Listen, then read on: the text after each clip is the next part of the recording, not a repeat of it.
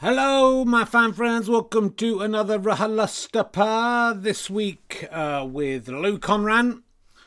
It's the last RHLSTP to go out in 2020. It's been a fantastic year. I think we can all agree. I've had a good time. That's all that matters, right? We'll see if 2021 gets any better. I will be continuing self-playing snooker and Twitch of fun on twitch.tv/rkherring. Please do tune in. It's a lot of fun. Seeing me and working out whether the mental decline is genuine or artifice, I'm not sure. Also, currently, if you're listening as this goes out, my Emergency Questions ebook, Emergency Questions 1001 Conversation Savers for every occasion, there's actually another 25 in there, I think, as a bonus, is only 99p on Kindle, possibly other ebooks as well, I'm not sure, but that's until about the 6th or 7th of January. So if you want to get that book for a ridiculous 99p on your device, you can get the Kindle app. You don't even have to have a Kindle. And then you can ask people 1001 questions and get your conversations going in 2021, because we've all forgotten how to talk to each other. Please do buy it. I mean, I won't see any money from it, but it'd be nice to get into the charts. And yes, please, if you're with Amazon Prime, do subscribe to my Twitch Amazon Gaming channel. You can do that every month and give me £3.50 for no cost to yourself. There is an ad explaining how to do that at the start of the page, RK Herring, on twitch.tv/RKHerring. So let's, for the last time, say fuck you 2020, suck my big motherfucking dick. And I wish you a happy 2021 and hope we all survive until the vaccine arrives. Hopefully some live RHLSTPs in 2021. Looking forward to seeing you all again. Thanks for the support through this crazy, crazy year. It's RHLSTP with Lou Conran. Hello, please welcome a man who's babysitting his own kids. You're not allowed to call it that. I'm looking after them. If anything goes wrong, we'll be in trouble. It's Richard Herring. Hello, welcome to Richard Herring's Lorry Storage Twatted podcast. I'm here at the lorry park that's failed to be built because it's too rainy. That is England summed up right there. This is where all the lorries in Brexit are going to park. I've driven out here especially to do the podcast from here. You can see it's just behind me. I'm sitting on a hill. There's a church there. Oh, you can't see because of that thing in the way. There we go. Oh, you can't see because I put the wrong button. Hold on. There we go. There, that's better. And there's a church just behind me. Look at that. Could there be a better example of what Britain is becoming? This is the last podcast before Brexit in broadcast terms for the podcast. So we're doing a couple more in 2020, but this one will go out on the 30th of December. So Brexit is on the way, my fine friends. But I was hanging around with my family over Christmas, and the younger ones who survived, they call it RHLSTP. So, and sadly, many of them are dead as a result of having Christmas dinner together. Even though we're recording it before Christmas, it's like good night, sweetheart here. So, look, what's been going on this week? I played this game with my wife. My wife does a podcast called Drunk Women Solving Crime. She's actually doing it tonight, which is why I'm home alone. She was given this game, which is sort of Drunk Women Solving Crime in card form. And I played with one of the drunk women, my wife.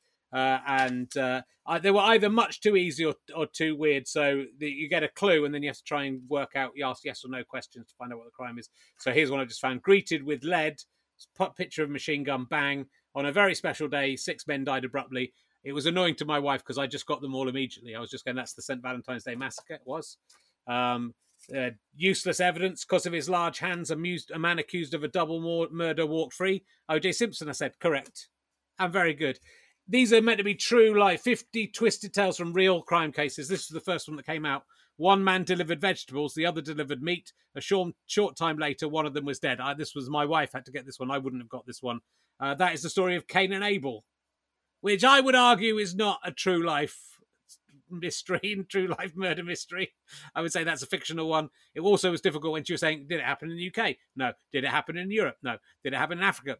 No, I don't know where it happened because it was just outside Eden. But the one that most excited me, which is a story you might remember, was a gourmet for the mentally insane. Despite the fragrant garlic and thyme, the main course just wasn't very good. This is that story from Germany about the cannibal and the victim who was happy to be eaten.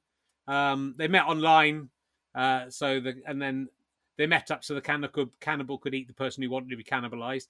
The internet's wonderful, isn't it? How would they have met in the past? They wouldn't have been able to meet up. They cut off the man's penis, the meal's penis, fried it up in some herbs and garlic, and tried to eat it together as a sort of starter to the event. But the penis turned out to be inedible. Then the cannibal killed the guy and ate bits of him and kept the rest of them in the freezer. Got into a bit of trouble down the line. But I couldn't help thinking that's a disappointing last few hours for the guy who died, isn't it? He'd been looking forward to being eaten, but before that happened, enjoying a last meal of his own cock with a new friend. And then embarrassingly, his penis turned out to be inedible. So he's sitting there, presumably in some discomfort, having lost his penis. Maybe regretting his choices, thinking this isn't as good as I thought it was going to be. Maybe thinking, God, I hope this cannibal won't judge me for having an inedible penis. It was already embarrassingly a small portion, but I got a bit nervous when it was about to cut it off. None of this is going how I hoped. Did he suggest they maybe eat a different part of him together, or was he too upset to suggest that and just wanted to get it over with? The only thing that could have happened that would have made it worse if the police had turned up at the last minute and saved him, so he didn't even get eaten. But at least he got eaten. That's what he wanted. What else have I got for you? Oh, actually, look, I had a funny picture to go with that. Let's John have a look at the funny picture for that. Here it is. It's a deep fried penis, and I'll quickly tell you about my daughter who came in last night, and we've been playing this game together. It's like a Candy Crush game. I've been kind of obsessive about it, and I told her we play it together sometimes. And I told her I've started paying money sometimes to finish levels because I get bored with them. And then she came, and even though we played a lot, she came and said, "Daddy, I wasn't playing the game even." She said, "Daddy, you're playing that game too much. You've started spending money on it. I think you need to delete that game." I was admonished by my own daughter for playing video games, and I said to my wife, "Did you put her up to this?" She didn't. She just came in off her own back and, "You need to delete this. This is terrible." And she was right. It is. Look, I'm on level 1,215. I am too obsessed with it. That is too much. If you're watching this live, the final Taskmaster is on Thursday. I'm in the lead at the moment. Will I fuck it up and come second, or maybe not even second, or will I cruise to victory? All I'll say is, after the show was over, Greg Davis gave me a little head. That's all I'm going to say. That's your clue. And we'll find out what happened on Thursday. You'll know if you're listening to the podcast. You'll also maybe know what happened in the chase, which is I'm on the chase. Did I put a picture of everyone up? I don't think I did. There's a picture. Oh, there's a picture of me on Taskmaster. Yes, the chase has been moved to Christmas Day at 5 p.m. on ITV. I'm back in the big time. This is it. I'm mainstream. It's going good. So do tune into that, or watch it on ITV. Catch up. Some people know what's happened. Some people listen to this know what's happened, and other people don't. It's how confusing and delightful. Anyway, have a lovely Christmas if you're watching live. Have a lovely. What's it called? It's the sort of taint, isn't it, of the year between Christmas and New Year that you're enjoying if you're having this live. If it's come out on today, I should say I am drinking beer, so I'm going to be quickly unable to think of words. I can't think of the word for being unable to think of words. That's how bad it's got. Let's introduce my guest. She is probably best known. I'm very excited about this introduction. This is one of the most exciting introductions I've ever given. She's best known for being one of the news team on the show Press Gang, one of my favourite TV shows of all time. I hope she was. Will you please welcome the amazing Lou Conran, ladies and gentlemen? There she is. She's in an Ibis hotel. I am. It's all glamour, isn't it? It's lovely. I've matched my jumper to the curtain so that I could just blend in, and I've really thrown myself into the showbiz lifestyle. And your hair a little bit, the hair, you could just disappear into the background. I literally could look. Oh, there you go. Yeah. Oh, you watched Press Gang? I loved Press Gang. Oh my God. I mean, to a ridiculous amount. I became obsessed with Julia Sawalha for much of my life, and then dated Julia Sawalha for 2 years at the end of that obsession. Did you? Yeah. How did you bang her? I mean, how did I bang her every which way? What I meant was, how did you get to meet her? I cast her in a play I was in. It was quite clever. Oh, really? I went a reading of a play, and then she made the moves on me. Careful what you wish for. That's all I'd say. Yeah, How was Press Gang? What was your role in Press Gang? What are your memories of Press Gang? Let's talk about that for an hour. Okay. Well, my role in Press Gang was to be the butt of quite a few people's jokes, unbeknownst to me, because it was my favourite programme as a teenager. And then I auditioned to be part of the news team. Yeah. And then during my audition, they said, "Why do you like Press Gang?" And I said, "I really fancy Dexter Fletcher." And then I later found out that all of the cast watched all of the audition tapes. And then I was recruited to be a member of the team. And every day, I was very naive at the time, believe it or not. And then every day I'd collect my my wage slip or my contract sheet or whatever to get it signed off, because that's how it happened back in the day. Right. And they'd changed my surname from Conran to Fletcher. Louise Fletcher. And I was like, "Oh no, you've got my name wrong." And then it wasn't until about a year after that I thought, "Oh no, they're all taking the mickey out of me." And then Dexter, or Dex, one day he just came over and said, "So when are we going out?" Oh wow. Yeah. Nice. And I went bright red. So have we both banged the leads from Press Gang? Is that what we're saying? No, I think your mission was successful. Okay. Mine, I was just a sweaty teenager that didn't know whether she was coming or going. Yeah. Very exciting, and that's your first job, more or less. It must be your first job. You were into sort of acting from an early age, and that you got into a show you loved. Oh my God, and the best thing about that, let me bore you with this. No, I'm not bored. I want to know all the background detail. Okay, well, so we filmed it sometimes at Shepperton, and then where else did we film it? Can't remember. But I think it was at Shepperton that this happened. There was one day we went in to have breakfast in the canteen or whatever, and we used to all sit together. And then, oh my God, I was obsessed with Lovejoy at the time as well. So I had Press Gang and Lovejoy, and Lovejoy came and sat at our table, and I can't tell you, I was a creamy teenager. So not only did I have Dexter Fletcher on one side, but I had Lovejoy on the other. And he had cornflakes with the top of the milk on them and banana. You're welcome. And I was, thank you. And I was so overly excited that I left the breakfast table to go and ring my mum to tell her I was having breakfast with Lovejoy. And then when I got back to the table, he had gone. And I was like, "Oh my God, I can't believe we've just had breakfast with Lovejoy." And then somebody, don't know who, turned around and said, "Lovejoy? That wasn't Lovejoy. That was Mel Gibson." So I'd left the table because I got excited. It was Lovejoy, and I wanted to tell my mum, but it was Mel Gibson. Wow. Yeah. I mean, they're both sort of short, sort of hairy men. Mullety, yeah. Yeah. Wow. He was filming Hamlet at the time. Okay. So. And were you calling him Lovejoy as you were at the? I was just. Pass me the cornflakes, Lovejoy. No, I was just bright red and sweating. That's pretty good. That's a pretty good celebrity story. Yeah. That's got so many celebrities in it. Some of them who weren't even there.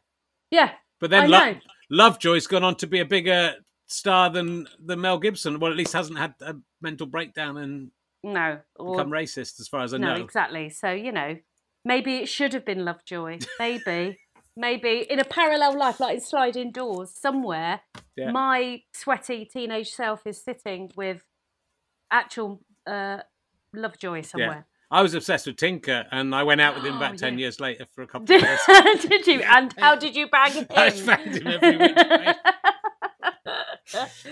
But very interesting. Did you hear the story about the man eating the other man's penis on a date and it being inedible and that being quite embarrassing? What's the worst internet date you've ever had, Lou? I imagine you've, from watching your stand-up today, I imagine you've had a few dates with internet. I was going to say, though, that when you said about that the penis was really disappointing to eat, of course it is. All penises are really disappointing to eat. You're going to put that thing in your mouth that's been in whatever hole. Yeah. Wherever. Well, it's made of spongy tissue, isn't it? The guy, I read about it on Wikipedia. I went afterwards. I thought there's a short film in this. I thought, but then someone's already done films about it, obviously. But the guy wanted the guy to bite his penis off. That's how he wanted to remove it, but he wasn't able to. Oh no! He wasn't able to do it. You've got. I mean, we've all watched Up the Jungle, or what's it called? I'm a Celebrity. Yes. And trying to chomp your way through a kangaroo's cock is. Yeah. That should give you a clue. I mean, they don't make them bite them off the kangaroo, though, do they? They kind of detach them first. You don't know. You don't know how they get there. You just don't know. I think partly the guy messed up the cooking process as well, so they might have been able to eat it. But it's like liver, isn't it? Yeah. It's a very limited time frame with liver because you can go from to. I imagine a penis is more like calamari. I think if you do it right, I would have done it in deep fried in sweet chili sort of flakes or something. Yeah, because I like calamari, but I imagine that's what a penis would be like to actually consume. No, I'm going to say it's more like kidneys. Okay. Yeah, like that kind of, when you eat it and it squeaks. Yeah. That kind of. I haven't eaten a kidney for a long time. That was that slightly ages both you and I think. Yes, I think it does. In our youth. Yeah, steak and kidney pie, liver and kidney. Yeah. I mean, we ate a lot of offal as children, right? Yeah. Which I don't think today's kids do. No. I don't think my kids will ever eat a kidney. Which actually I guess is the same, isn't it? Well, yeah, it's all ground up. Yeah. It's all ground up. It's all arseholes and bollocks, isn't it? We've all done it. We've all eaten it. We've all done it, yes. We've all bloody done it. But you've had some dating. You've had some dating disasters well, certainly if your stand-up is to be believed. Yeah. But have you ever done that? Have you ever done that blind date internet dating, which was wasn't really around when I was dating? Really, I didn't do the blind date internet dating. No. I went on first date. Oh yes, you did. Yeah, and that was it was in a hotel in France. Okay. And they sort of they grill you, like, what do you want? What do you want? What do you want? And then basically they more or less tell you what you're getting. So I knew I was going to get a really tall kind of rugby player-ish type bloke. But what I realised subsequently now is that what I would have preferred was somebody with personality instead of just girth and size. Yeah. And I went all the way to France and then sat at the bar, got on really well with Merlin, the barman. And then this beast of a man walked up the stairs and he hadn't even got in the door. And I went, no. Oh, no. No. And then I had to sit and have dinner with this man who basically told me that the reason to have kids was so that they can look after you in your old age, and that was the only reason. It's not worth the trade-off. I would have been there to tell him. It's not worth. Yeah, no. Well, I realised that. Yeah, if you're getting told off by your own children for playing video games. Yeah, and then he sort of like, not that I said, oh, how do you like France? And he said, oh, I've never been before. So, okay, fine. And then they said I had to get a passport for this. I was like, oh, okay. And his mum still did his washing and everything, and then blah, blah, blah. So basically, my dating wasn't that successful. No. And then during that date, they said, that's gone horrifically. We've rung the UK, and we're getting somebody else sent over. Oh, my God. So then I stayed the next day and then got food poisoning from the meal I'd had with the beast. And shat my way around that hotel because I wasn't actually supposed to stay as long as I did. Right. So they kept moving me to different rooms while new people were coming and going. I mean, they can't have expected everyone just to cop off with the first person that they saw, though. No. I did see it. I remember seeing a little bit of this. I remember all I remember is feeling quite sorry for you that it wasn't going your way, and you seemed lovely, and I do remember that. I don't remember much more, but I remember thinking that she seems like a very nice person. I didn't know you very well then. No. And, well, then you were wrong. because I'm a cock end. No, do you know what? I was exhausted because I was aware there was cameras everywhere. There were cameras in the rooms, in the bedrooms, everywhere. So I was exhausted from having to be nice for about 4 or 5 days. And I was like really aware that, oh God, whatever I did, oh, do I want to stay a bit longer? Yes, I do. So I'd better be really nice about everything. Oh, God. What was the impetus to doing that show, though? Because this was just, you were on as a civilian, right? This wasn't as a comedian. This was... No, I'd applied years ago. Right. And then they rang me, like I'd had a really awful year. Sure. And they rang me a couple of months after my annus horribilis, my horrible anus.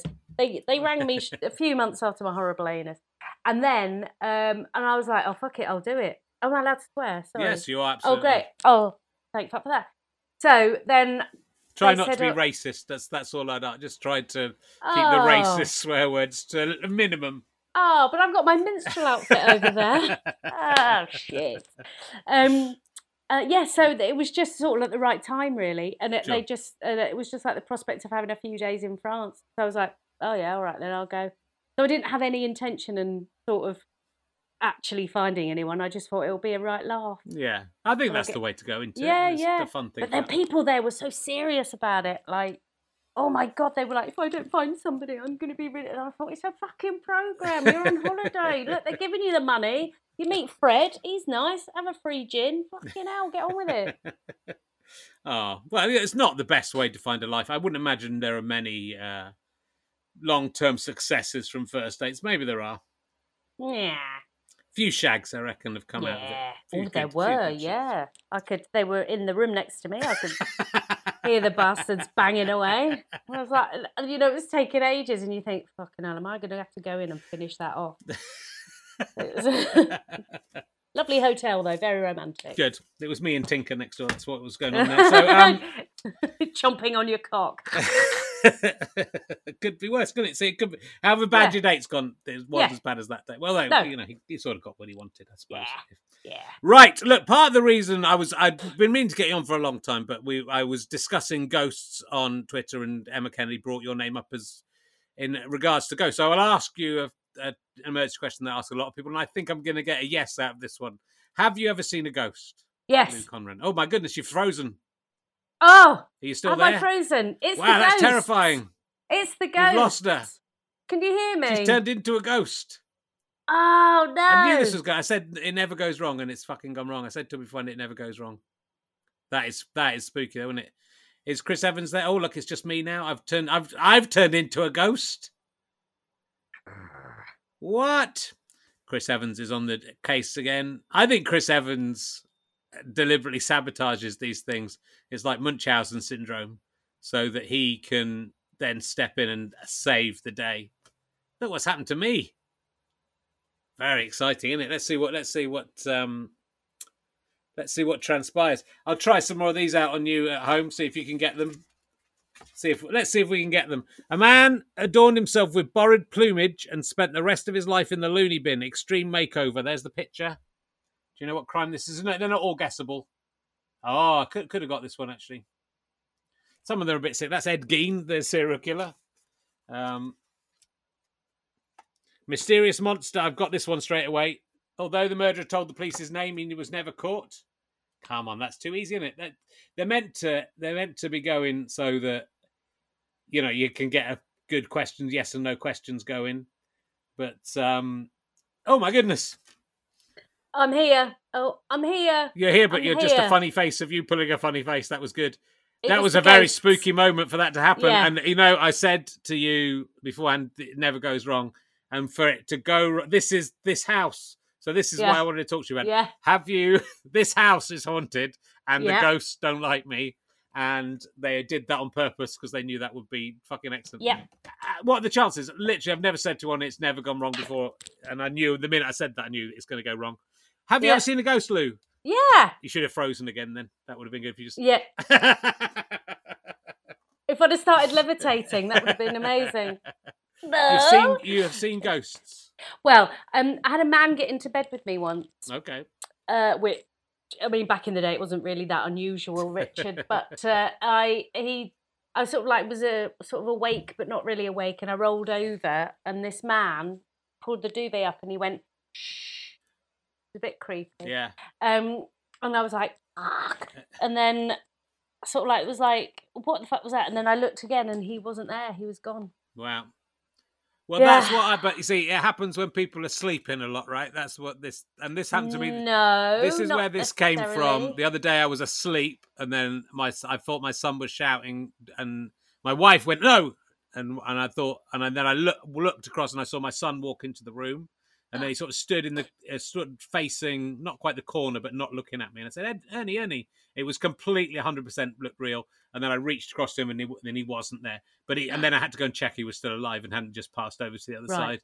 Okay. He's fine, but it was like 100% real. But I was obviously asleep, Lou. I would say.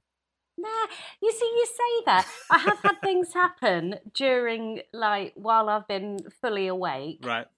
I lived in a flat once where plates would go across the kitchen.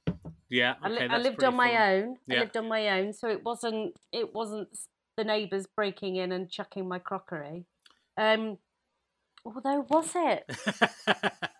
There's always a rational explanation. Yeah, you have to think logically about these things. Could be a kind of magnet. There could be a bit of metal in the middle of each plate, and it could have been a magnet turned on and off. Yeah, or a mouse on my draining board. Could have been that. Yeah.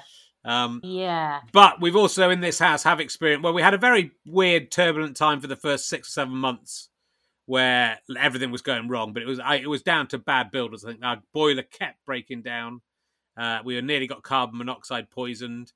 Me and my wife together heard a baby crying, and it wasn't our baby. And then I tweeted about that when Emma brought you into the conversation, and then someone who lived in my village tweeted me and said, "Oh, the people who used to live next door to you, when they had a child, they experienced that as well." So it hasn't happened since we haven't had a baby, but it was never our baby. We recognised our own baby, and he was always asleep. When you go in, he would always be asleep. But both of us heard the crying. So Emma told me you should come to my house, and so I guess you've got some experience of ghost hunting. I've got my tarot cards here, Richard. Goodness. Whoa, yeah. Me and my mum. There's a college now. Then you'll probably think I'm bonkers now. I do think you're bonkers. I'll just say that now. Yeah, okay, that's fine. But I'm open-minded. Well, you're open-minded that I'm bonkers. That's fine. There's a college in Stansted, Mount Fitchett. And it's a college for people to go and learn how to be weirdos. And it's like Hogwarts, but for adults. Okay. And it runs all year round, every year. And you can just go and meet people that are bonkers, or people that have had genuine sort of experiences of these sort of things, and it's fascinating. I've sat in a séance. I've heard Judy Garland sing at me. I mean, you're laughing, Richard, looking at me. Why would she come down to your séance, Judy Garland? She'd have better things to do in heaven than come and sing for you. And because why wouldn't she want to be near Stansted Airport? Why wouldn't she want to be there? Because, I'm sure it's got some nice bits around Stansted. Okay. You just don't know, do you? So if I show you my attic, will you be able to see if the ghosts... Oh, here we go. This is how he gets the freaking penis chomped on. I'll show you my attic. And you eat this calamari I've prepared for you. Don't worry about me wincing in pain and having blood all over my crotch. I'll only eat it if there's chilli on it. I'll just get rid of this lorry part for a sec. Hold on. Oh, the mystery's gone. There's my attic. Can you see any? It's a bit dark, hard to see, isn't it? Shall I turn the light on? Yeah. Oh, nice bottom. There we go. Oh, we didn't hear that because he's gone. Thank God for that. There must be... Oh, the lights just flashed on and off. Ooh. There you go. Can you see any ghosts? Yeah. Those are light bulbs. They look like they're orbs, but they're just light bulbs. It's just they do look like orbs. That's a snooker board there, so that's not a ghost. Oh, well, somebody's definitely died on that. And what I'd suggest is those beams are ripe for hanging. Right, they are. Yeah. So, and you've probably got an old lady in there. at least an old lady, probably in Victorian clothing or something. And do you often smell weird smells in your house, Richard? Well, only the ones that I've produced myself. Oh, okay. That I don't really. Maybe we've had smells. It's more sounds, and yeah, it did feel like when we first moved in here, it felt like the house didn't really like us to begin with. But I think they've accepted us now. My son, who's 3, he's obsessed with. There's a door that's been blocked up that used to run between his room and our room. So it's because it's an old house. They used to have doors that ran between each room, so you could go between each room. And he's obsessed with this door and bad people coming in and out of it and stuff like that, and ghosts come. But he's obsessed with ghosts. So he says he sees ghosts. Yeah. That's a prime age. Yeah. Prime age. Do you get little cold patches in your house? It's quite cold anyway in this house, so it's quite hard to tell. You really want to poo-poo this, I don't, but I'm being honest with you. I'm actually very open-minded. I don't think there are cold patches. It's weird that other people, and as I was telling you beforehand, it used to be a hospital for the village. But that's more next door. So it was next door who said next door's the people who lived there before the people who live there now apparently said they used to hear a crying baby as well. Oh. Yeah. That's not a great ghost to have, is it? No, but have you bashed down the door? In between the no, it goes because it goes into our wardrobe now, so we wouldn't need to. But maybe it's Narnia. Oh my god! Yeah, what are you doing? Mr. Tumnus is probably there. Maybe we'll have a look. We'll take it down at some point. What do you think? There might be a skeleton behind the door. Yeah. There might be all sorts of shrapnel and like kind of like gifts left from the there's definitely stuff. We took a door down and there wasn't stuff in it, but there was, there were lots. We put it back up again, but there were lots of really oldie worldy nails, and so it was from 1702 originally. Oh, fascinating! So there's a lot of oldie worldy stuff in there. I'm definitely coming to get pissed with your wife. You can come round anytime and sniff out your ghost. You can have a look. I did a comedian's ghost hunt in a house in Pontefract. Okay. 30 Privet Drive. They made a film about it. Yeah. Are you aware of this? I saw it through Christina Martin, who's also a good friend of my wife. She's done these things a lot. Yes, I went with her. Right. Yeah, absolutely fuck all happened. But it was fascinating, and I had I'm doing my own little podcast, Richard. Yes. You're welcome to join. And a couple of weeks ago, we had Yvette Fielding from Most Haunted as a guest on there. And she's been to 30 Privet Drive as well. And she had a lot more happen while she was on there. But, we didn't have knives coming out of our sofa. We just had Chinese takeaway and a few cans of beer. Okay. So if there are ghosts in my house, are you able to make them go away, or will they? Do you want them to go away? Well, they're all right at the moment. Yeah. I don't like if the baby's unhappy. I'd like the baby to, find its mum or something. But yeah, I can come round and sort that out for you. Good. Yeah. What you could do is get your wife to just walk around with a tit out. Okay. And with the offer of breastfeeding. Yeah. That's what you could do. I'll suggest that. Yeah, see how that goes, I'll say Lou Conran told me that will work. She's just texted me, actually. She's already done one of her shows. She's about to do a next show. Drunk and Solving Crime. If you're not enjoying this, I think it's live online. You can go and live. Don't turn over. How rude. It's not as good as me I was doing these cards when you weren't here. It was Jack the Ripper, that one, if you didn't get that one. Was it? All right, I'm going to do your cards now. Okay. Hang on. Oh, I had my tarot cards read for Taskmaster as a thing that is out of character. Oh my God, is that just That's literally just come up, and I did not put that there, Richard. You saw me shuffling them. It's the end of the world as we know it. Sorry about that, R.I.P. Okay, I've had a good time. I've had a good night. Yeah, you have. Who are you leaving your house to? Because I'd really love to live in a house like that. Okay. There we go. Unless me and my wife go together, I think probably she'll get it. Oh. That's why she's married me, isn't it? That's why she's married me. Oh, of course, clearly. Get the house. Clearly. Yeah. What are you drinking? I'm drinking Peroni beer. Lovely. So I've got back onto drink. I stopped drinking. I've stopped drinking a few times. I didn't drink in November, and then I've started drinking. The problem is, if I drink, I just drink every day, but only a little bit. But then I stopped drinking. I've been pissed every day of lockdown. Have you? Yeah. Yeah. Yeah, that's what we did. I stopped all last year. I didn't drink all last year. I've given up eating chocolate, which I've done pretty well for 2 years. I had occasional mini bits of chocolate, but I gave up 13 months, and then lockdown, I pretty much drank all through lockdown. May I ask why you gave up the chocolate? Because I just eat so much of it that I can't stop eating it. And so it's more like Cadbury. I can still eat things. I have a dark chocolate the other day. That's fine. If it's, if it's sprinkled in something, I'll eat that. I've had a very occasional bits and pieces. But if I go back to Cadbury's, I think I will just... And it's around the house all the time because the kids obviously have it all the time. So I just would eat a whole pack of giant chocolate buttons that are for the kids. Though, isn't it? It is. Yeah. Yeah. But it's not enjoyable either. So I'm glad I've stopped that, but I've replaced it with ice cream, so it hasn't really worked. Oh, okay. Maybe you need to eat so much that you become lactose intolerant. Okay. Try that. I'll try that. Yeah, see how it goes. That could work. Yeah. But yeah, so I'm back. I'll probably give up drinking in January again. Then we'll see how that goes. Well, good luck with that, eh? Thank you. What else can I talk to you about? There's a lot of stuff in there. You got let's talk you. The moment you've been working in warm up for TV, that's why you're in L Street. Yeah. But you've done that for quite a lot of shows. It's quite a difficult job. But the one I was most interested in you talking about was being the warm up for Countdown. Oh my God! Which I imagine is quite a difficult job and quite an interesting job. I don't want to be rude about it. No, don't be rude about it because they might employ you again.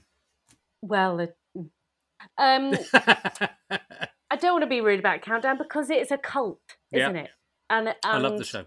And it's amazing. And you first go in the studio and you're like, oh my God, it's the thingy, it's the board and then there's like men behind it winding the conundrum round and like you don't realise that it's actually still the same set, that they just turn round. Oh wow. And I've stolen a few of the letters. They're in my house now. You've probably ruined the game because of that. I have. Going, why aren't there any 8 E's in here? Someone's taken all the E's out. Where's the C and the U and the N and the T? Where have they gone? But it's an interesting job because with warm up, you'll have witnessed it yourself. I don't think you've ever lowered yourself to do the warm up. I haven't ever done it. I would have done it, but I never was off. Yeah, I wouldn't do it now. I have to say. No, it's quite no. It's a hard job. It is. It's really hard. But with Countdown, the audience have been going for about 25 years. And that's not a joke. They all have their allocated seats where they sit. They book a hotel for each block. They bring their bag of snacks. They've got their pads. And they've been there since the Richard Whiteley years. And most of the audience are made up of previous contestants. And so I can't normally do my warm-up stuff and talk about tits and fannies and eating knobs and calamari chili balls or whatever. So I just have to... it's like social services. You kind of just have to chat to them. Oh, how are you doing? And then as they come in, I think, oh, blimey, she's still alive. And then it's fascinating, but for me, who can't even add 2 and 2, and all I ever do is out of the letters I try to make up rude words. Yeah, I just say I am sitting in this audience with very intelligent people. What the fuck am I doing here? If they were that intelligent, they wouldn't spend all their time sitting in the audience of Countdown, would they? They're not that intelligent. They're a very special and unique crowd. They are, and I'm very much one of those type of people, so I'm allowed to say it. I would very happily go and sit in the audience of Countdown and go. Well, you can, if we're allowed back, you can come with me, and I'll even steal you a mug. How's that's that? very good. That would be lovely. That'd be very good. You do like stealing stuff. Again, I don't know how much of your stand-up is reality, but you've had a lot of temp jobs, and you've been in trouble for stealing from. Well, you got away with stealing a lot of stuff, which I think everyone does to an extent. Yep. But is it true you were sacked for stealing large items that were too large, or were you exaggerating for comedic effect? Okay, so I've had a lot of temping jobs, and I have just admitted to stealing letters from Countdown. So that's so this is yeah. I used to work at the BBC, Yeah. um, and well, I before I left one of my roles at the BBC, I ordered myself £280 worth of stationery and had it sent to my house. Because I figured I'd paid for it because I pay my license fee. Yeah, that's true. So we can all do that then. Yeah. Yeah. So what else have I stolen? I used to work at HarperCollins, and I used to send myself all of the books because I'm Yeah. just going to the post room. I just post myself some books. What else have I stolen? And then you sold the books on. You sold the books or gave them away. What did you do? Do you sell the books for profit? No. Well, Or I keep the kept the books Yeah. and pretended that I was well read. Okay. And then when I move house quite a lot because I'm restless. Okay. So and you can't really chuck the books, keep moving books around. So I gave a lot of books to charity. Oh, that's okay. That's nice. That I'd stolen. Yeah. and some of them had got original signatures in, which I sort of regret afterwards. But fine. Yeah. What's a signed book in a charity shop between thieves? What else have I stolen? I've stolen. The thing is, you see, when I get drunk, I steal makeup from other women. Okay. Which has led to many, many, many, many, many awkward moments. Okay.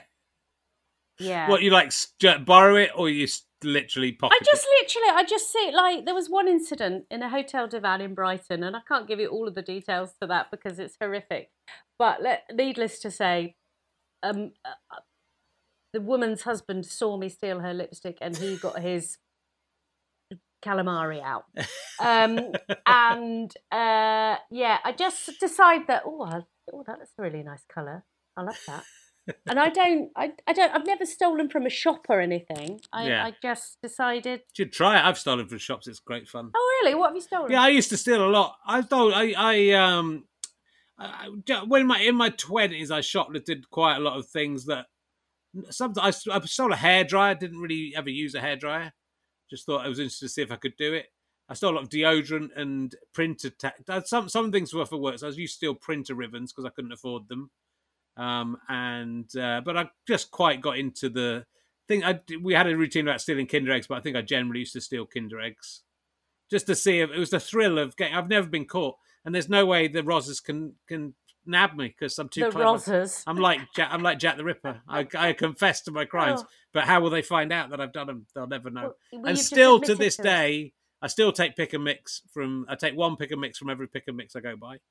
And if I'm getting very bad service or something, I feel something's very overly expensive, I will sometimes. It's a risk, though, isn't it? Because that's your life down the toilet if you get caught. Yeah. So you've stolen pick and mix that other people and small children have probably fingered. Yeah, that's okay. Not bothered about that's that. That's what I like about it. I used to work in a garden centre, and I was highly allergic to food colourings and food additives when I was younger. And there was one incident when I worked at Jardinery Garden Centre, Studley Green, Buckinghamshire. Thank you. And I stole a lot of the pick and mix, and I came up on some cola cubes and laughed at a woman that was paying for her John Innes number 3. That's soil. Okay. And because she had blue hair, which the irony of that now is anyway. And my manager and my friend had to lift me by the elbows and lock me in the staff room while I came down, and it was that was a quite extreme. Day. I guess pick and mix, it's one of the victims of COVID, isn't it? It's one of the many and audience warm up. We're both struggling. So pick and mix thieves, they're struggling. Where they're going to get their sweets, and pick and mix sellers can't sell those anymore. That's no good. No. But But you make that comment about the warm-up. But today, Richard, as I mentioned to you before we went live with this, I was warming up a studio with no audience. So for a Gordon Ramsay new quiz show. Yeah. and I was there specifically to entertain the crew. And Yeah. as we know, the crew don't give a shit, do they? The crew would rather you weren't there. The crew would rather you just shut up and let's get on with the job. And it's getting sort of, if you're employed to, entertain your co-workers, sort of getting a bit close to being, I don't want to say strippogram, because it's not quite strippogram, but it nearly is. Yeah. It's sort of the ones who come and do jokes and songs for people. Yeah. It's mucky, isn't it? It's like slightly humiliating because it's being paid by. Do you want to come to the office and we'll pay you to just mess around, tell some jokes? Yeah. It's a bit. You are a bit like an escort, aren't you? Yeah. And you're just sort of sucking a bag of dicks, but in a not in a literal term, because that would be horrific. But yeah, so that was weird. And then they said, "Oh, would you like to come back?" No. No, thanks. And I'm as soon as we finish here. Yeah. Bye-bye, Manky Curtains. Bye-bye, Hotel Ibis. I'm fucking off. Yeah, that's what I'm fair doing. enough. Yeah. Fair enough. No, I don't need that. I do need the money, Richard, but I don't need it that much. So, well, you get paid for doing this, Lou. I didn't tell you that, I don't think. Oh, do I? Yeah, you're going to get some money for this. Oh, goodness me. Well, I'll suck a few more bags of dicks then. It's not loads, but, it's better than a kick in the teeth. Oh, it really is. Oh, happy days. Yeah, Thank you. Oh, that's good. But do you know? I'll take that death card back. I'll take that. I'll take it back, and I'll find you a better one. There we go. I know that's how tarot cards work. You can't just choose the ones you want to give me. Yeah, I can't. Oh, there you go. There's one for you. You're the star. Oh, there we wow. are. That's there good. we go. That's more like it. Yeah. Right. Look, what else? I'm going to ask you some emergency questions. I'll ask you some Christmas emergency questions. Yep. Because it's Christmas. Yep. Let's see what I've got. When do you imagine was the last time that Santa had sex? With who or what? Do you think he could get it up after all the booze? What a rude, impertinent question. Do you think Santa's had sex recently? Yes, I can tell you when that was. Okay. Because when I was about 4 or 5, I walked in on Santa having sex with my mum. So I don't know whether that was the last time he had sex, but no child needs to witness that, do they? After you've been woken up while Santa's just put the present. I don't know about you, but we used to have presents on the end of our bed on Christmas Eve. Yeah. And Santa very kindly bought those presents, which actually was a Bunty annual. Thank you. Okay. Nicholas was Blue Peter. Nicholas, my sister. And then I was sort of wandered off thinking, oh, where's Santa gone? Wandered into my mum and dad's bedroom and witnessed Santa giving my mother a good seeing to. Emptying his sacks all over the place, Richard. Wow. And no child needs to see that. Thank you. I agree you shouldn't have seen it, and I don't think Santa wanted you to see it, but I think that's got to be one of the perks of the job. With consenting mums, you're going into a lot of houses. Every now and again, there's going to be a mum who wants a little bit of that. Probably. Yeah, probably. I think he puts a lot of work in. And really this was the old days when that was allowed in the workplace. It wouldn't be allowed now, but in those days, in the workplace. Yeah, I'd just like to think that as he went round, there was just women laying on beds, just eating mince pies and letting him get on with it and pulling their nightie down when they'd finished. I just sort of, it's that kind of 1970s, I'll just eat this, you get on with that and off you go. I find it, assuming it was your dad, I don't want to break the magical illusion, it's still quite charming that was that was enough to get your mum going. Anything would have. Anything would have. Yeah. That's the apple doesn't fall far from the tree, Richard. I've got my passion from somewhere. It's a beautiful story. Thank you. Good. I'm interested. I don't enjoy New Year's Eve, so I'll ask you this. Do you actually enjoy New Year's Eve? Isn't it just too close to Christmas? Would you prefer us to put it'd be better if New Year happened in July, I think, just to space them out a bit. Yeah, I've never really been that bothered about New Year's Eve. It's a thing for me. Sometimes I have been known to try to go to bed early, so that it's just over and done with. Yeah. Do you ever do gigs on New Year's Eve? Yes, I have done. Yeah. It's quite hard gigging in December at all, right? I sort of stopped gigging in December if I could help it. Yeah, I'm doing one tomorrow, I have to say. Well, I'm doing a charity gig tomorrow, so it should be okay, hopefully. But you see, even though it's charity, Yeah. because they go, oh, it's charity. They are even worse. They're more arseholes. Oh, we're worthy. It's for charity. Is it? Are you worthy, or are you just a bunch of cock ends? Calamari, I'll call them now. No, Yeah. New Year's. I've worked at New Year's. Quite a nice evening. Yeah. People are worn out. They just, they've got away from their in-laws or their parents, and they just think, oh God, I can breathe and have a bit of a giggle. That's it, isn't it? That's good. And you get paid well, right, for those gigs usually when they're able to happen. Yeah. What was it that because obviously you start out as an actor, and what was it that made you make the move over into attempting stand-up and then becoming a stand-up?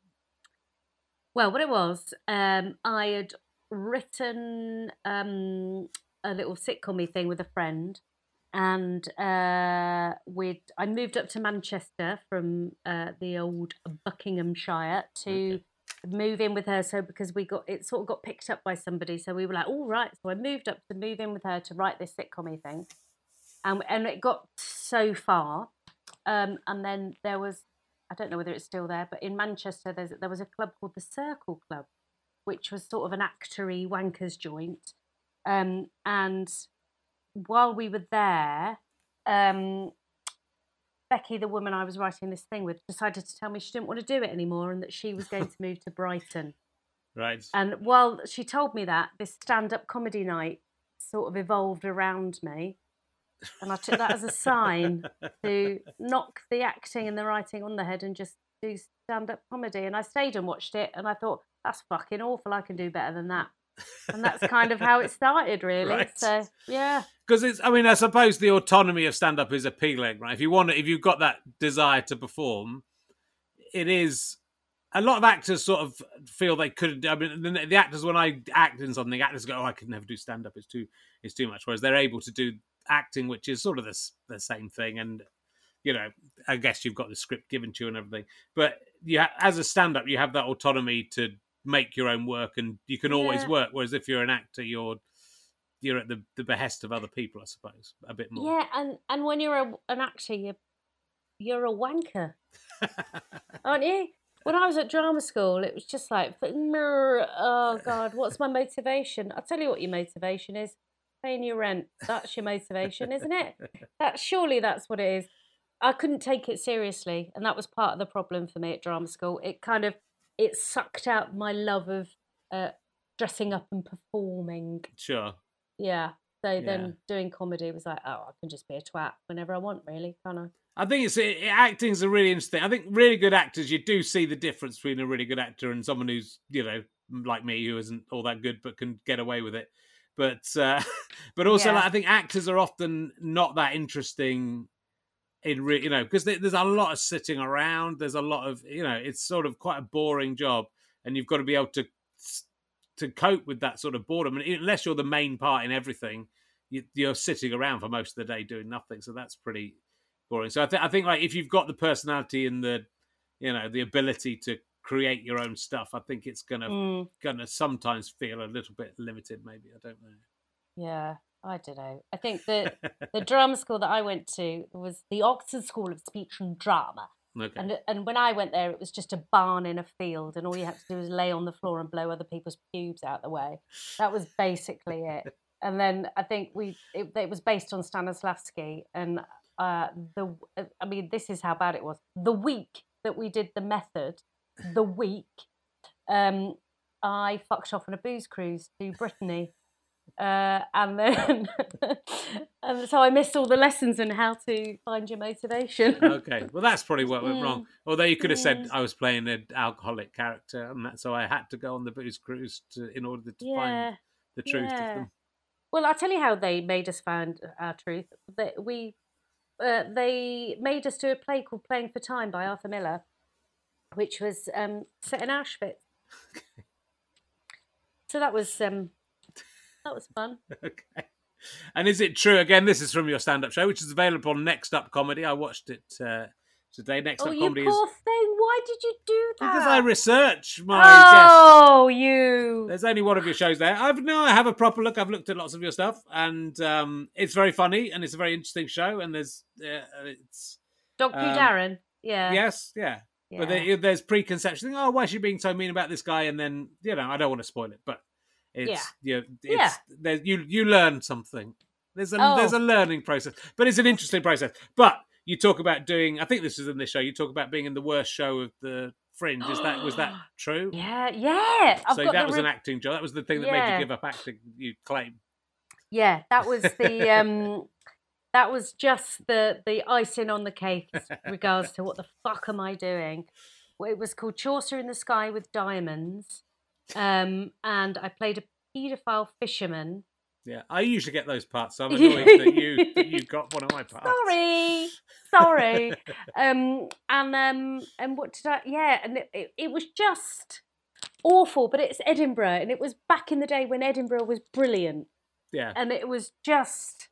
You just went because you knew you were going to get twat-faced every day and you were going to just get up to no good and just have a brilliant time. And then you might have done a bit of work, and then we just got this review and we were nominated by The Observer as the worst show on the Fringe. That's just mean, and it can't possibly be true. They haven't. Oh, seen it was everything. true. It was fucking horrific. I can't get past the title. And it doesn't really work as a pun. No, the guy that wrote... Was it Chaucer on LSD or was it... Yeah, it was set in a train station. Okay. And Chaucer's stories came by in different trains. Okay. Yeah. That's not... That should be Chaucer on some trains coming through a train station. Yeah. Yeah, and I think the quote from the review was something I can't remember it. What was it like? Something like, whatever Terry Waite felt when he was released from captivity was nothing like the rush of exultation we felt when we left this interminable crud. But it's part of what Edinburgh is about. Is heavy-handed, poorly conceived. I mean, I've written 4 or 5 plays for Edinburgh, and they've not all been fantastic. They've been pretty good, but I've definitely seen some productions from people who've gone on to be successful writers that you kind of go, even at the time again. This is there was a production I went to see because I fancied one of the actors in it, and of course you did because you're led by your calamari, Richard. You are, and it was a very heavy-handed and I would say offensive portrayal of rape. But lovely. Got a snog out of it, so it was worth it. It was worth it in the end. So she was nice. She was nice. Was it Julia Swaley? It wasn't Julia in that case. No, she was in a bad place. Were you about to say? No, I went out with actresses quite a lot, and then it wasn't quite Julia, but within a couple of actresses after Julia, I decided not to go out with actresses anymore. Yeah, more or less stuck to it. Yeah, more or less. Yeah. More or less stuck to it. It's like when you say, I'm never going to go out with a comedian again. And then they're balls deep and you go, oh, fuck. Why have I done this? Yeah. It is like that. And Tinker. And I'm never going back to Tinker from Lovejoy again. But then he always gets, I think he's died now, but he always gets me back. Even when he's dead, he always gets me back in there. It's always fun. Look, I'm going to ask you a couple of regular emergency questions, then we'll see where we're at. And I don't want, because I know you're going to drive home. I don't want to keep you too long, but I'm having a lot of fun. We've done, this has flown by. It's nearly, we've nearly done it. We've nearly done it. Who is the most inappropriate? Sorry, they come up as sex all the time. I don't know why that's happening. It must be the tarot. It's like tarot. It's the ghost. It's the ghost. It is. Who is the most inappropriate person you've ever had a sex dream about? Mine is TV's Emma Kennedy. I had a sex dream with Emma Kennedy, but even in the imaginary dreamscape we were in, I really remembered it. We were like on a bunk bed, climbing around on a bunk bed together, but I was totally unable to get an erection. It was like putting a marshmallow in a letterbox, even in the dream. So even my dreamscape, I couldn't like overcome the natural revulsion I feel for that woman. But you've been friends with Emma for like a million years. We have. We've been together. So. Yeah, my inappropriate sex dream, and this is horrific. And while you were telling your story there, I was thinking, I don't know whether I can say or tell you that it was my granddad, but yeah, and he was in a bar, and it's it's those dreams where you're like, oh, I don't know whether that was actually real or whether that actually happened.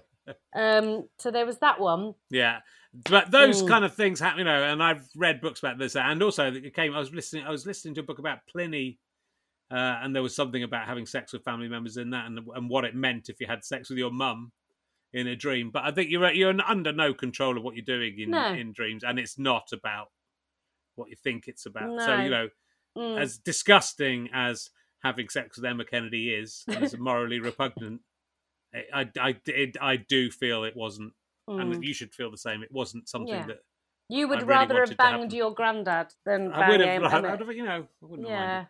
I had a dream once where and my mum was studying dreams at the time. Of course she was.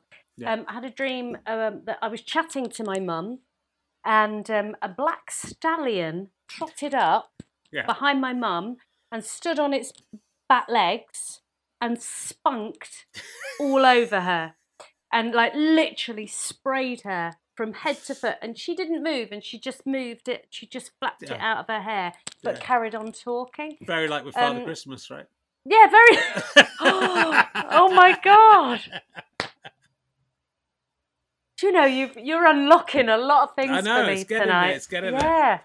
But I told my mum about the dream, and she said, "Oh, well, write it down, and I'll send it to my friend who's a dream expert." And I did. It took a couple of months to get a response from the man, and he more or less sort of said I should be committed. so he's not wrong, probably. That's not a good dream. Dreams are fucking insane. You're allowed to dream anything. Well, you're not. You have no control of what you're dreaming. No. But you know, if you really, really went into all your dreams, there's horrific. I mean, I think you forget most of it. Yeah, there's horrific stuff in there, and it's just your brain trying to get stuff out. I'm going to do one of my cards to you, see if you can guess the crime. If you can ask yes or no questions. I'm rubbish at this sort of thing, but let's go. Let's see. Let's see if I can get it straight away, and whether you can get it straight away. Some of them are horrible. I just think that it's called Dark Stories. Keeping up appearances this is the clue. Oh, I don't want to show you the back. That's the picture. That's the clue. It's a man on an arm walking along an arm. The men were only following orders and made themselves the laughing stock of the country. Can't think what that is. Well, you won't get this. I won't. You're right. No, fuck that. What was it? It was some weird story. Oh. Let's see if this is a famous one. I'll try and find a famous one. This isn't good. This isn't good podcasting. Oh. No, do you want me to sing at this bit? Yeah. La, la, la, la, la, la, okay, this is a good one. This is a very bad. You won't get it, but you can ask some questions. The dream is over. The picture is like a no turning sign, but could be like or a willy that's had their knob chopped off. It could be a bitten off penis. A great man was pleased that he was so loved. A second later, he turned a corner and was dead. This is very famous. This is a very famous crime, but I don't think that's a good clue for it at all. Oh, he turned a corner. Yeah. Oh, is somebody it's not even really true either. It's not really true, and I don't know what the pleased he was loved bit was about. Let me have a look. Oh, it was expressed delight at the enthusiasm that the public displayed. His last words were how happy he was that the public loved him. He was in Dallas, Texas. He was near a book depository. JR. He was in Dallas. Good. I'm going to give you that. That's Thank you. What have you got coming up in 2021, presuming that 2021 is going to happen in any shape or form? Well, thank you for asking me that question, Richard, because I am doing a podcast myself with the wonderful Sally Ann Hayward. And it's called Spit or Swallow. And it's about wine tasting or drinky poos. Okay. And so we've had some brilliant guests so far. And what we do is we invite the guests to tell us what their favourite tipple is. Good idea.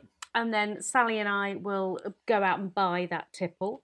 Great. And then we decide by the end of it whether we will spit it or swallow it. Very nice. Sally's really, she's very dedicated to the podcast, and I just got shitted. So I don't really remember many of the recordings. I think that's for that's have living with someone who also does a drink-based podcast. It is, and you sort of, I think when you get drunk, and I get drunk on this sometimes, a little bit drunk, and you kind of worry about it, but it's so much fun. I think listening to people when they're drunk.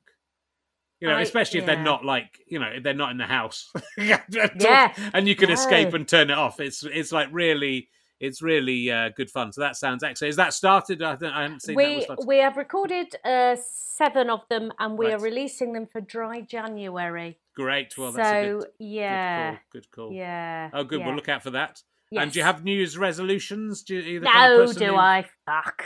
I gave up chocolate 2 years ago, and I've stopped eating chocolate.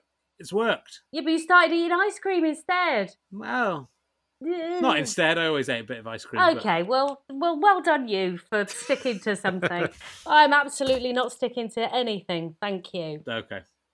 Good. Well, I'm glad to hear it. Well, look, it's been absolutely fantastic to have you on, and you must come round to we'll do a live recording of you looking for ghosts in my house, and we'll put it out as a special. But you must come round and have a drink with us. Oh, I bloody well will. I'm lovely. going to Yvette Fielding's house on Thursday. Amazing. To do some ghosty shit. Good. So I'll bloody well let you know how that goes.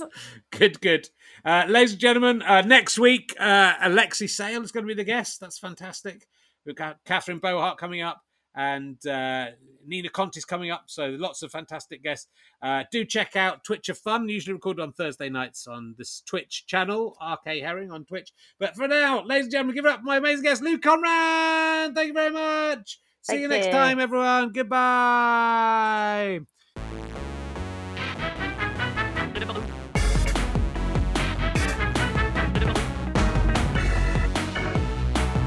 You have been listening to RHLSTP with me, Richard Herring, and my guest, Lou Conran. Thank you to Pest for providing this music. Thank you to Chris Evans, not that one who I am indebted to, for all the work he's put into this year. Everyone at Sky Potato, everyone at GoFasterStrike.com, everyone at Acast, everyone at the British Comedy Guide, everyone at iTunes. You know who you are, guys. Thank you very much for your help, especially Mark at the British Comedy Guide and Aaron as well, who've been putting up this and my other podcasts through the year. This is a Sky Potato Fuzz and Go Faster Stripe production.